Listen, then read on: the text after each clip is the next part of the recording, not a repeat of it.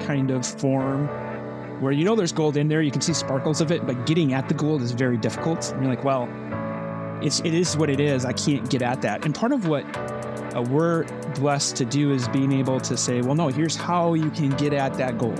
Here's how you can refine it, mine it, and we can now make that ready to deploy into kingdom purposes. So that's kind of the first thing, is what was previously thought to be unavailable for generosity, for kingdom impact. We can show them that it can be available.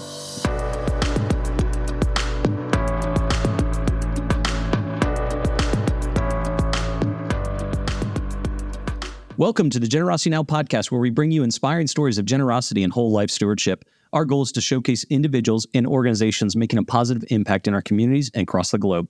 I'm your host, Eric Mose, president of the National Christian Foundation, Rocky Mountain Region, and I'm joined by my marvelous co-host, Laurie Bossert, VP on our team. Laurie, how are you doing today? Oh, this is going to be a great podcast, Eric. I'm excited. Absolutely. So am I. So we are in the middle of a solution series where we're highlighting organizations that help to solve some of your giving frustrations. And in this episode, we're actually talking with Jeff Waldron. Jeff is one of the incredible complex gift attorneys with NCF and works specifically with our team. Oftentimes we're not actually talking about the specific work of NCF here on the Generosity Now podcast, but we wanted to bring Jeff to the show and be able to talk about asset-based giving and all the different tools that are available for you in your charitable giving. Jeff, welcome to the show. Thanks, Eric and Laurie. Great to be here. Hey, Jeff, thanks so much for being here. Tell us a little bit about yourself. Where do you come from? Tell us a background. How'd you come to the Lord? We just love to get to know our guests. I grew up in Minnesota, Burnsville, Minnesota. It's a suburb of Minneapolis.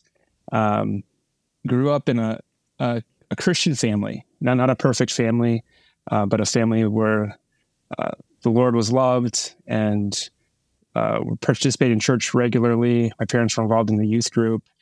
More of a shallow theology, but definitely knew the gospel.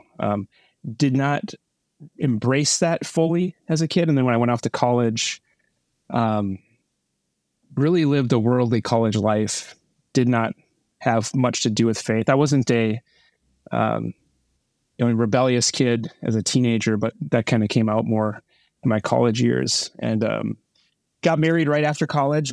Started dating my wife when we were 16 years old, actually. We met at the Mall of America working together of all places, and eventually got married right after college and moved down to Des Moines, Iowa, where I went to law school. And through that, the Lord started, I think, clearing ground, like getting our hearts ready for the eventual conversion, bringing us back to faith. And I was working after law school, worked at a law firm in Des Moines for a year and a half or so. And then we came back to Minneapolis and started working at a large firm in Minneapolis. I was commuting downtown, riding the bus to work every day. And this is kind of, some people have like this dimmer switch faith journey where it's like hard to pinpoint. This is the moment the Lord regenerated me, saved me, called all that.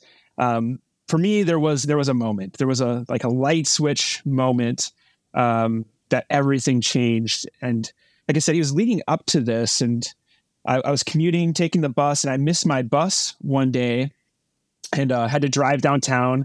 And I was just flipping through radio stations randomly, and ended up on one of the Christian talk radio stations. And this guy was talking about things of faith in a way that was new to me. Like I had not engaging the mind, talking about the existence of God, and it was just enraptured me. So I got to work actually, and I started watching videos. There's a guy named Ravi Zacharias who has kind of a tragic end to his story, but the Lord used him mightily in many lives, and including mine. And I'm listening to all these videos, and I'm just kind of floored. And I ended up looking at his speaking engagements on his website, and he had one speaking engagement in North America, like in the next 6 months, only one, because he travels all over the world. And it happened to be in Minnesota the very next night. So I was like, fell back in my seat. Like something's going on here. I called my wife. We had two young children at the time. I'm like, I'm going to Rochester, Minnesota tomorrow because this all happened. And she's kind of used to me doing spontaneous things. That's kind of my MO. She's like, okay. And so I went down to Rochester. The Mayo Clinic, of all places, was doing a series on what it means to be human. And Robbie was speaking from a Christian perspective, and they were having him. And I got there, was in the front row, and it was just like me and him. And I left that place a new person. That's all I can describe it. I was just overcome with emotions because I think the Lord showed me just so much in that. I remember in particular, and if I'm rambling too much, you can redirect me, but he had one thing he said, we're just talking about whether it's where the Pharisees approach Jesus and says, is it lawful to pay taxes to Caesar? And he says, well, give me a denarius, and whose inscription is on this? To Caesar's. He says, render to Caesar what is Caesar, and render to God what is God's. And the passage ends there, and Robbie's like, they didn't ask the follow-up question. It's like, well, what is God's? To which Jesus would have said, well, whose inscription is on you? Like, you are God's. You are God. And that just hit me so hard. And I'm like driving home, just overcome with emotion. I'm like crying as I'm driving to work the next day. I see a tree, and I'm like, the Lord of the universe made that tree. And I get a little obsessive. So I like read the entire Bible in 3 months, and I'm telling everybody. So I'd say that was a very impactful, obviously, moment in my faith journey. There were two other components that I'll try to make a little quicker. The second was almost a year to the date after that. I was plugged into a Bible study at that point. And there was one, it was going with a guy from work, kind of a spiritual mentor of mine. And there was someone in the Bible study that was saying things that didn't make sense with what I was reading. He was coming from a prosperity gospel mindset. And as we were walking back to our office, I was asking my mentor about that. And he's like, well, that's called the prosperity gospel. And so I get to my computer and I start typing prosperity gospel because I have no idea what this is. And how Google will autofill things? Google autofills after prosperity gospel, John Piper. And I'm like, okay, let's watch this. And this video just blows me away, where if you know anything about John Piper and his ministry, he is very opposed to the prosperity gospel, very committed to biblical Christianity, the glory of God. And that just immersed me in that, and really impacted our family as I led us through just dedicating our lives to Christ. And we have 4 kids now. They're 16, 14, almost 12, and 9. And the Lord has been very faithful.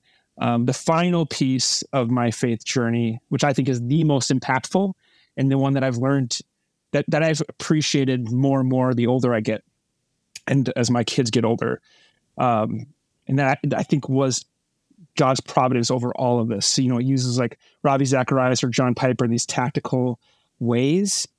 The most impactful thing is I had a praying mother and a praying grandmother, relentlessly praying. And I'm very, very dependent upon God, knowing his goodness, knowing his heart for his children. And they just women of prayer. And I just marvel at his goodness to me. And having a grandmother and a mother who, my mom continues to be a strong woman of prayer for her children and my children. So that's our journey. That's kind of how we've gotten to where we're at. And there's a lot more in between, but that's the gist of it. Jeff, on the Generosity Now podcast, we talk a lot about generosity and whole life stewardship. Would you share a bit of your journey as it relates to those two, generosity and stewardship? Growing up, we didn't have a whole lot. We didn't have cable television or video games or anything. I remember making a little cardboard Nintendo to pretend I played Nintendo. And but my parents were very generous with themselves and their time, and serving in the youth group and having stuff at our house. And so I think that was modeled. My mom always embraced chaos in a good way, like neighborhood kids coming in and out. And our house was just welcoming and not like a place where don't touch this, don't touch that. It was just come and be here. And so I think that my mom's influence there, as I reflect, has really rippled into a lot of our lives, where we embrace a lot of messiness, get into a lot of situations that we don't know where it's going to lead, but it feels like the Lord's calling us to be in this person's life or serve in this realm. That's been a real, I think, impact. I've always been a very observant person. I grew up a very shy, not popular kid. I was captain of the chess team, if that gives you any glimpse into my popularity. But I was very observant, kind of a wallflower, and I'm very intuitive. So just, I think the Lord showing me a lot of emotional and personal needs of people around me. Like I like to just get in people's lives in that way. He's been teaching me more and more on whole life stewardship. I love that concept. I think about this word picture, I guess, comes to my mind. Have you ever done an escape room? Either of you done one of those before? Mm-hmm. No. Do you know the concept at least? Oh, You're like, yeah. Yep. Okay, Yeah. so you're thrown into this place that has all this random stuff. And some of it is like, what's the point of that? There's something odd about it. And there's like weird interconnections. Some things have no purpose. Some things have a lot of purposes. And you just kind of got to meander your way through the room and start picking stuff up and touching stuff and like, well, maybe this is a clue. And I think our lives are a lot like that, where we're thrown into this escape room and it's filled with all this stuff or these gifts or these skills or these struggles. And it's not an accident. I think that's how we tend to interact with it, is like, okay, I'm in this room and this stuff is here to sustain me and help me just survive. And there's an element of that, but there's also clues to it. Like if you're really good with people and you have a heart for a certain type of person, that's a clue that the Lord has placed that in your life, that you ought to walk into that. Similarly, if he's put a lot of wealth or a business into your life, that's not for you. That's a clue as to what he'd have you do, to your purpose in this life. And to see it in a narrow, well, this is, I'm writing a check to some end, that there is something like that there is an element of that where you're doing a purpose or accomplishing some goal. But there's also this broader purpose of you being who you're created to be and to worship the Lord with all you are. And so I think that's a lot of when I think of the whole life stewardship, as you said that phrase, that's what comes to my mind is you're trying to figure out what mix of circumstances, skills, talents, struggles, and all that has the Lord given you, and being faithful with that. If you have trials, be faithful with the trial. If you have children, be faithful with the children. If you don't, be faithful with that. It's just there's a more surrendered, peaceful approach to life when you go through that process. You talked about working in a big law firm and your faith journey and walking, and grateful for that. I'm wondering what in your life and work led you to join the National Christian Foundation? I pursued law school and being a lawyer. I think primarily I was an insecure overachiever, which I think most lawyers are to some degree. And you're kind of in this place where, at least this was me. I knew I was bright. I knew I wanted to make a bunch of money. I was not a believer at that point. And so that was a natural path. And by every marker was very successful academically, got a really good job and was doing well in that. And actually, when I became a believer, that was in 2010, that experience that I talked about earlier. Something troubling but wonderful happened, where I had been building my life on this foundation of success and money and prestige and all that. And then when I became to know Jesus for who he was and just took over my life, that false foundation started crumbling. Praise God. But I found myself in free fall. And it was a really, really hard time. And I did not know, it was hard for me to have the motivation to do the work I was doing. Being in a big law firm is a hard life, especially for a more emotional person like myself. I connected well with people, and I had great client relationships and was successful for that reason. But there's a different level of, there's a grind to it, and I was not well suited for that. So I found myself in that free fall. And eventually the Lord stabilized me, and I was like, this is what I'm called to do. I am providing for my family. I'm making an impact on clients. I'm serving in my church and all that. And sometimes the Lord gives a vocational blessing where it lines up with your passion. Sometimes that's what happens, but oftentimes it's not. And that was okay. Like, I got to the point of knowing, like, there is a subtle prosperity gospel my heart believed that it wasn't, if I follow the Lord faithfully, I'm going to get wealth and I'm going to be healthy and all that very overt version. There was a subtle one, though, that was like, well, I'm committed to Jesus. I want to serve. I want to pour out my life for some kind of ministry. I mean, we looked at going to the mission field. We looked at all these things. And I think the Lord showed me, well, there's a subtle prosperity gospel there. I don't promise you a vocation that fulfills all of that lines up completely. You might toil for the rest of your life, and that's okay. And I got okay with that. And so I was became a partner in the firm. I was doing well, and but still continually had this, I guess, sorrow would be that would pop up here and there. And I became an elder at our church and started pursuing pastoral ministry as like, this is what I want to do. And I'm working, I had this plan where I'm going to work and start my own law firm, because I had enough clients and I was doing well enough where I could just do that and give myself more flexibility to have my own firm while I did seminary and started winding down or became either bivocational. I really am intrigued by a bivocational ministry model. And so I was kind of headed towards that path. And then I had a client who was pursuing a gift with National Christian Foundation. And I got to know Jeff Carver in the Twin Cities, and him and I struck up a friendship. And I tend to overshare and be overly vulnerable. And maybe our third time hanging out, I told him, you know what? I don't like being a lawyer.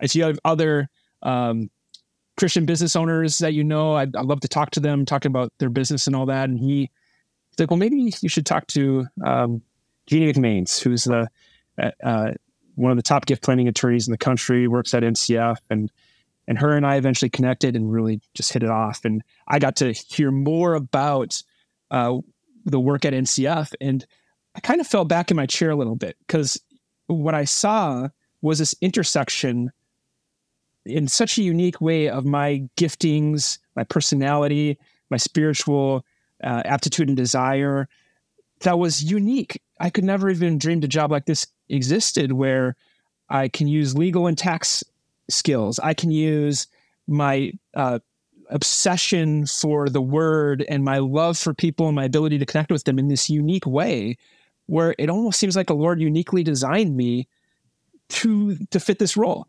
And so going back to that escape room kind of analogy, I kind of saw the pieces come together, but it wasn't me seeing it. It's all of a sudden like the Lord, like the time was right. That's how I look at it. It's like I needed to struggle for about 15 years.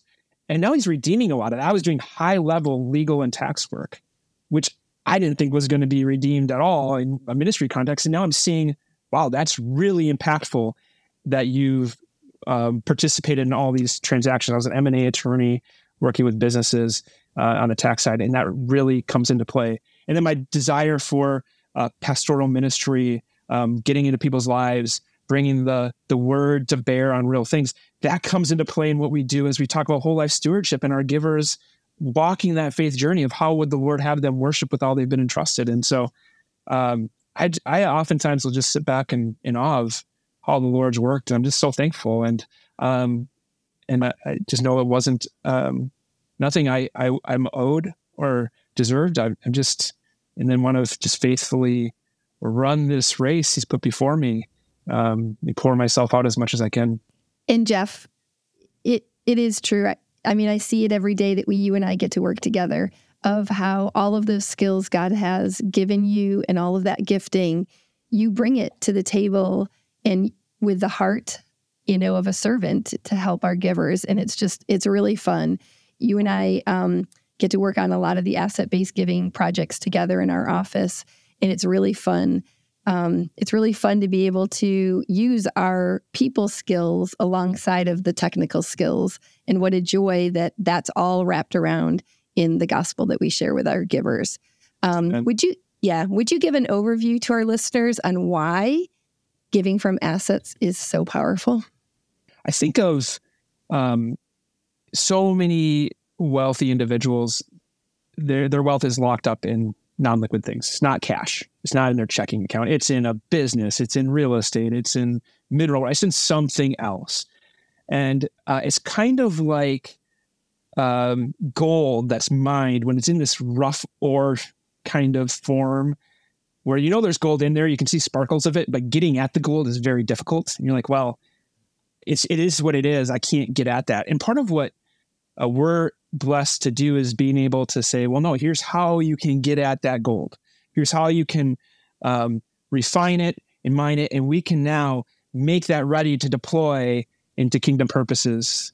So that's kind of the first thing, is what was previously thought to be unavailable for generosity, for kingdom impact. We can show them that it can be available in a various forms. So that's one thing. And then the ability to really accelerate the impact is there with asset-based giving. Because usually when we're looking at an asset, it's something where they bought it low and now it's worth a lot. So there's a lot of gain locked up in that asset. So if they were to sell it, they're going to have a lot of tax to pay. And that's going to eat away at what they can get to charity. With various assets, there's a ability to gift that actual asset, and that gain can then be absorbed by charity, where charity will pay oftentimes no tax, but certainly less tax than the giver would, which means more dollars to kingdom purposes. So there's an element of stewardship, not just in giving, but in how you give. Because oftentimes we're talking about a timing thing. You might have an asset that I'm going to sell this in a year, and I'm going to sell it, and then I'm going to pay some tax, and I'm going to write a check. And then the alternative is, well, what if rather than that, you just gave the asset and charity sold it? We're just really changing the timing. Yes, there's some complexity that's going to go into that, and we're going to talk about that when we interact with givers and their advisors. But really, at the end of the day, you're changing the timing. And if by engaging in a little complexity and changing that timing, you can have 2x go to kingdom purposes, there's a stewardship element and a joy of really impacting these causes even more. I love that picture that you gave of mining out of that raw gold ore and the opportunity that's there. And we've hit on this just a little bit already, but could you give some examples of like where, good assets and how that can be really powerful to use for, like you said, greater kingdom impact in giving? Most of what we interact with, I'd say it's either real estate. Well, let me start with the lowest hanging fruit, actually, public stock. Do you want me to talk about that at all? I mean, just please. It helps give some of the concepts, because the concepts the elementary concepts are the same throughout. So with public stock, that's your best example. So let's say you have shares of Tesla or something that you bought really low, and now it's worth a lot. Let's say you bought it for 100, now it's worth 1,000. I don't follow the stock market, so I don't know what actually things are at. So you have $900 of gain built into that. And if you go and sell that asset, you're going to have that on your tax return. Let's just say it's a 20% tax rate. That's 900 times 20%. That's $180 of tax you'd have to pay on that. So you take that off the top of the $1,000. So you sold it for $1,000. You pay $180 in tax, and now you have $820 to send to charity. Okay, and you'll get a deduction for that. When you give the asset away, that $1,000 asset, charity sells that and doesn't pay any tax. And you still get the full deduction. So you're actually in a better place because now you have that full deduction you can use against other income. Charity, rather than getting $820, is getting $1,000, and it's increasing the impact. So that's the basic concept of why asset-based giving makes a lot of sense. Is the tax law allows that to happen, and charity can sell those assets and realize more money for charitable purposes. When you get to more complicated assets, that principle is still the same. There's just a whole lot of complexities that go into it. So I'd say going along the spectrum of complexity, starting with that public stock. Next up is probably real estate. Real estate's it's tangible. It's relatively simple as compared to like a business interest. And so a gift of real estate can be really a powerful thing. And you can almost have that same example where there's a bunch of gain. It's probably been depreciated over time.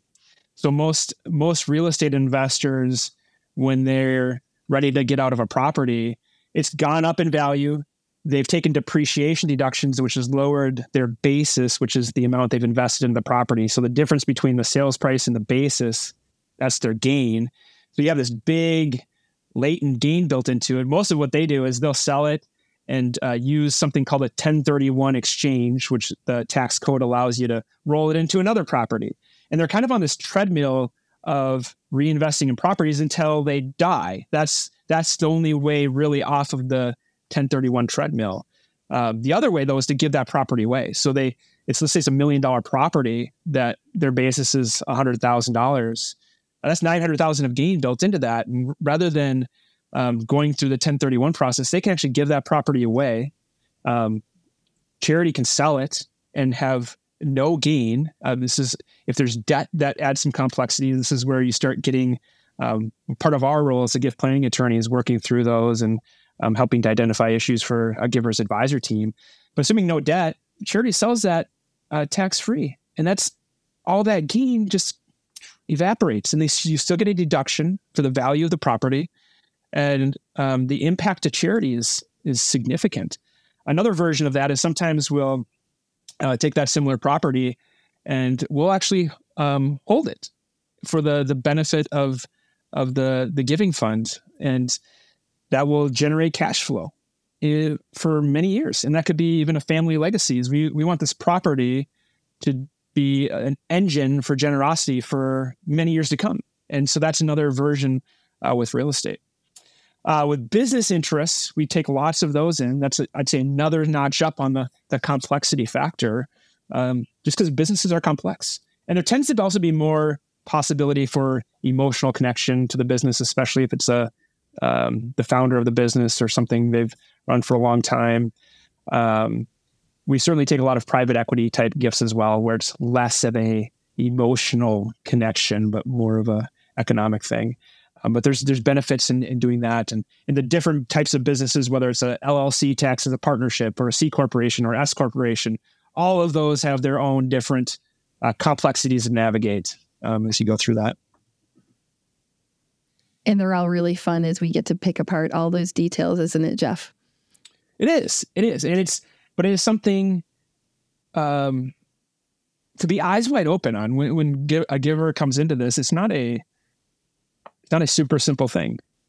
It's that stewardship discussion again. And sometimes it's not the right thing for some people. If the complexity and the level of benefit isn't there, we're very candid about that. What we want, what I know you guys want, what everyone is just the Lord's will to be done for our givers to be fully informed and to be aware of the possibilities. Whether or not they go down a particular route, that's between them and the Lord. Our ministry is one of information and empowerment. And so we want people to just know this is possible. If the Lord's calling them to something else, then that's what the Lord's calling them to do. But the most efficient thing is not always the right thing. I think of Mary pouring out the ointment on Jesus, where economically, as people around him in that situation were somewhat disgusted that she had wasted so much resources that could have benefited the poor on this act for Jesus. And he says, this is a beautiful thing. This was an act of worship that she was called to, and she's going to be talked about wherever I'm talked about. And so there are situations where the giver in the journey the Lord's taking them on might not be the most efficient. But we want them to be aware of that possibility. And to the extent the Lord's calling them to walk through that, we want to walk alongside them and be also a pastoral voice to come alongside in that as well. So one of the things that we didn't really touch on in those examples was that we can also do partial interest of those business interests or real estate. It doesn't have to be an all or nothing. That's right. Yeah. And that's probably most of what we do, especially with business interests. We'll become like a 20% owner of the business. And oftentimes there's in the next year or so, 6 months to a year, they're going to pursue a sale. And there are some important rules around gift timing. Like we've got a sale all ready to go. And now we want to do this gift. That's just not something that works with the tax law the way it is. So usually a gift is made well in advance of that, but it can be a partial interest. And same with real estate. You can do partial interests of real estate, and that can just be managed in a particular way. We have a wonderful asset management team that is dynamic and able to work with all types of assets where we co-own them with givers. And that's where we're really trying to work with the givers and their giving strategy and what their goals are of how to do and put it into practice for them and help them describe it. And so when they're having a wealth event, to offset that with a larger charitable gift can often be a strategy that they're thinking about. And that's where this partial interest gift can really be beneficial to them. And we do talk about gift economics with our givers. We want everything to be the best for them and just help describe some of those details to them in the process. Absolutely. Yeah, that's a huge part of what we do is we collect a lot of data, a lot of information, and with kind of a first step of understanding the facts, understanding the economics of this. And will this result in a material amount of benefit to kingdom purposes? That's kind of our test number one, if you will. And always adamant on having a giver's advisor team involved. I think of ourselves, we're like Sherpas climbing the mountain. We're pointing out pitfalls. We're pointing out this path has seemed to work best for people.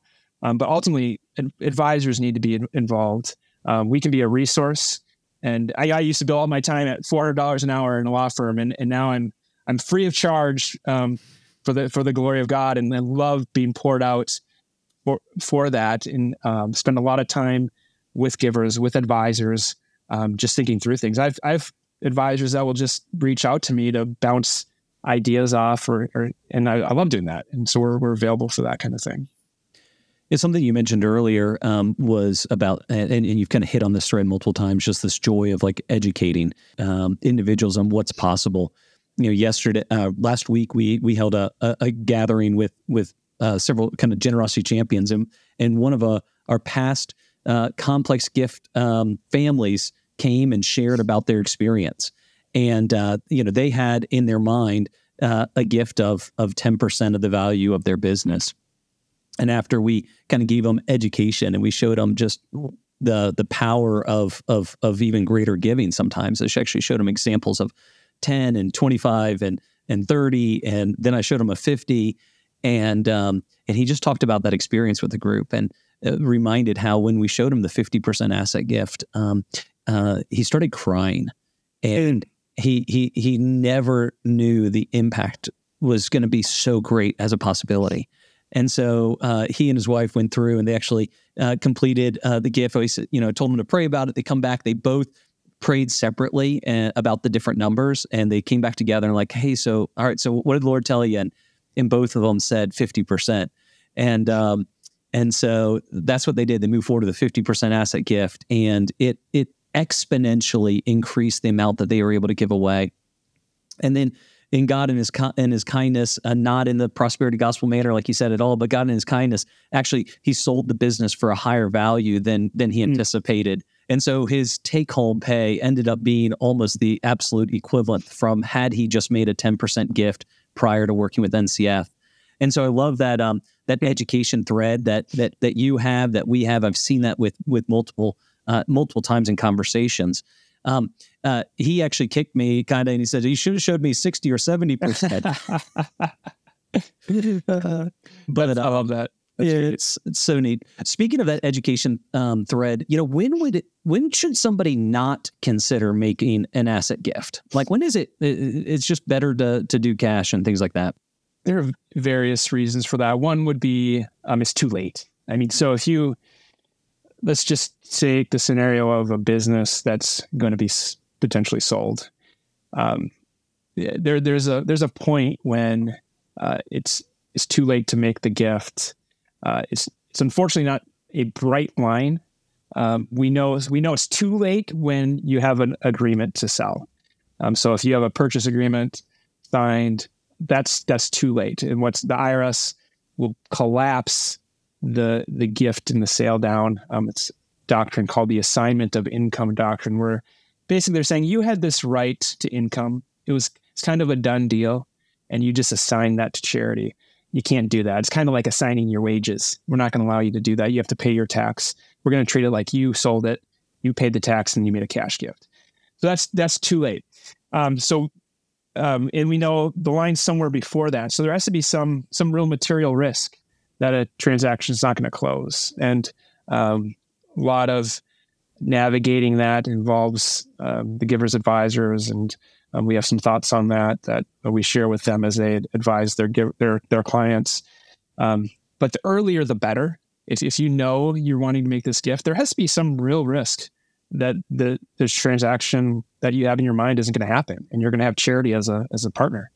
That has to be a real risk, a material risk that you grapple with. And sometimes that happens. I've had that happen real recently. And so we had that conversation with that giver who thought they were going to be selling their business, and they're going to look for a new buyer. But in the meantime, we're going to be a co-owner. That means profits from the business are coming out into their giving fund. And so that's one component is the timing piece. So when should you start talking about this with your advisors, with us? As soon as it's on your heart. Even if you're not selling for 5 years, let's just start talking about what that looks like, so you can understand. Sometimes there's some preparatory steps you can take to make it more impactful or easier. But as soon as it's something that's on your heart, start talking about it. Certainly, if you're looking at hiring an investment banker, or you're starting to get unsolicited offers from strategic buyers or something, have that conversation ASAP, because time is of the essence. So the timing one is big. If the other one I'd say is a gift economics. If there's the benefit is not significant, then I'd say the giver really has to be in prayer about whether to proceed. And what significant is such a mushy phrase. There's a couple of components that go into this. One is when you're making an asset-based gift, your deduction that you file for has to be supported by what's called a qualified appraisal. So you have to get a certain type of appraisal that dots all the I's and crosses the T's. Is very important. There's a cost to that. So let's say if it's a business, that could be a $20,000 appraisal cost. So you have to factor that in. You have to factor in the complexity, the brain damage that goes along with doing complex things, advisor time. So there's not a bright line of when it's worth it, but that's something we'd talk about and we'd have opinion on. I've several times where I say, I just don't think the benefit is significant enough here for you to do this. I think you ought to either look at for other assets. Oftentimes with a business, we start the conversation with the business and I start saying, well, tell me about your real estate. Because I love real estate because it's going to usually be tax-free when charity sells it. It's usually more straightforward. Oftentimes with business interests, especially with S corporations, we're going to pay some tax. So those are the two things that come to my mind primarily when I say not to pursue something like this. I mean, maybe a third one is knowing your co-owners. If you're a 10% owner in an organization, if I've had many of those organizations where, yeah, my partners are Christians. They would love this kind of a generous approach. I have other ones where, yeah, we don't get along, and they're not going to do anything to help me out, because most of the time you're going to need consent of certain folks. If that's the scenario, it's probably not something to pursue. And Jeff, I think there's one more that you and I have talked a lot about, and sometimes that is the debt ratio that's in the business or the asset. Yeah. So that would go into with the gift economics, is if you have, particularly with real estate and partnerships, LLCs, taxes, partnerships, or other partnerships, the debt is going to have a lot of impact on the gift economics for a couple of reasons that I won't get into the details, but yeah, that's an important part. Jeff, this past year, NCF was able to help complete almost a little over $1 billion of complex asset gifts, and which just honestly is mind-boggling. I've been here since 2018, and just to continue to see the growth in that in our asset-based giving is just it's humbling, it's encouraging, because we know that. That's more dollars that are able to be given to kingdom principles. I wonder, is there, without giving any particulars or telling any, calling out any specific businesses, but is there a story of, an example that you give that just is just one that just really exemplifies what a lot we've talked about today? Well, there was this one giver I got the privilege to work with, and there's so many stories. So I probably will have a bunch pop into my head after we're off here. And oftentimes I'm seen more on the front end, like the giving side. I don't get as much insight into what happens after, like the other half of the story. I think you guys probably get more of that experience. And sometimes I'm privileged to hear that and be alongside certain givers. But one that I've heard a lot of their journey, grew up in a very, very poor household. Incredibly, like kids were bringing money in to support it. There was some just different challenges in that family, and grew a business that just became super successful, more than they thought it could, and eventually had the opportunity to pursue a sale of that, and I got to know NCF and worked on doing a complex gift of an interest in that business prior to the sale. And then we eventually sold alongside, and a big chunk of money, mid 7 figures, went into their giving fund. And I think prior to that, it was all just for them getting through a transaction, getting through the process. The numbers didn't feel as real, especially when you're a business owner. You're pouring your life into this business. It is, you eat, sleep, and drink it. You ebb and flow with the ups and downs. Your family feels it. Your children feel it. It is so much of who you are. And it's hard to sometimes have a different mindset. And so you get on the other side of that, and all of a sudden you have this chunk of resources that has been earmarked for kingdom purposes.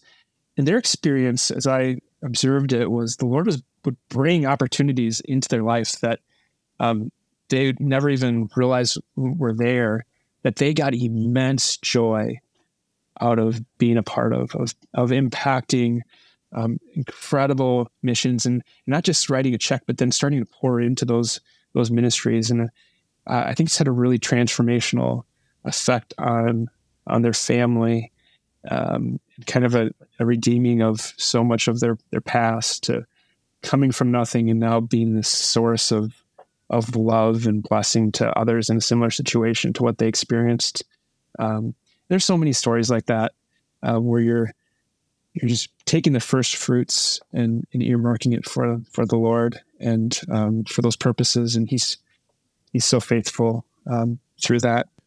Jeff, thanks for sharing that. I wonder, as we are working our way closer to a close, do you have any other thoughts or advice that you would give to the listeners here of this episode?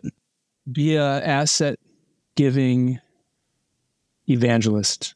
I think a lot of our ministry is one of information, as we talked about. But there are a lot of people that just don't know you can do this. And, I know, Eric, part of your story is you found out about it after you sold the business. Is just talking about it. Public stock is an easy one that there's a lot of people in that situation.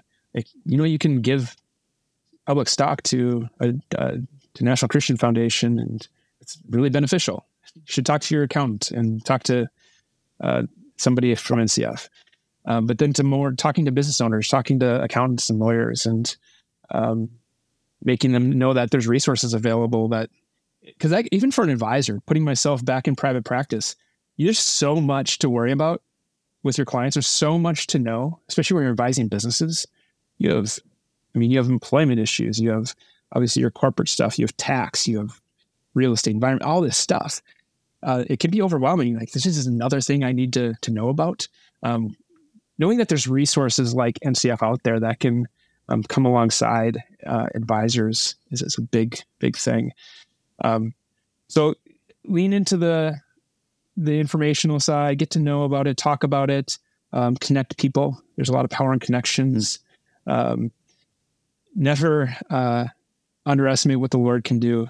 I love that story of the different percentages. Because I do experientially, I think people still, even if they're pursuing asset-based giving, a lot of them tend to err maybe on the more conservative side than maybe they could. And obviously that's between them and the Lord. But there's something about just stretching and the glory of not just the impact. That is a huge part, but the story of it. Like, how much glory does the Lord get through something radical? How much joy in Jesus do you get by letting go of? You think of the widow with her 2 mites. She gave more abundantly than anybody. The Lord's not interested in the amount. He's interested in your heart. And that's, I think, the main thing through all generosities. He wants your heart. He wants you following him, forming a relationship with him, and he wants to use whatever means possible to do that. And this is a big one, especially if you have wealth.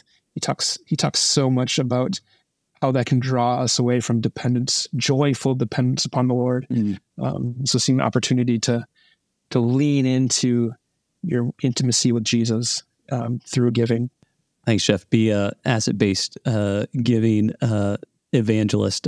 Sometimes we say around here, friends don't let friends give cash. And yes, you can give cash, but there might be other more impactful ways. Well, Jeff, we really appreciate you being on the podcast today. Thank you for your time. On the Generosity Now podcast, we do seek to inspire, equip, and connect our listeners for generous kingdom impact and whole life stewardship. For more information on us, please check us out at ncfgiving.com/Rocky Mountains and generositynow.org. Please go ahead and subscribe to our podcast. Leave us a 5-star review and share it with your network. This is an episode that I think it would be very good for you to share with friends of yours who are that are stewarding assets, that they have a business that they might be stewarding or real estate. This is a great one to share to them. So please go ahead and do that. And today's doxology, Laurie's going to close us with, comes out of Romans chapter 12. Let love be genuine. Abhor what is evil. Hold fast to what is good. Love one another with brotherly affection. Outdo one another in showing honor. Do not be slothful in zeal. Be fervent in spirit. Serve the Lord.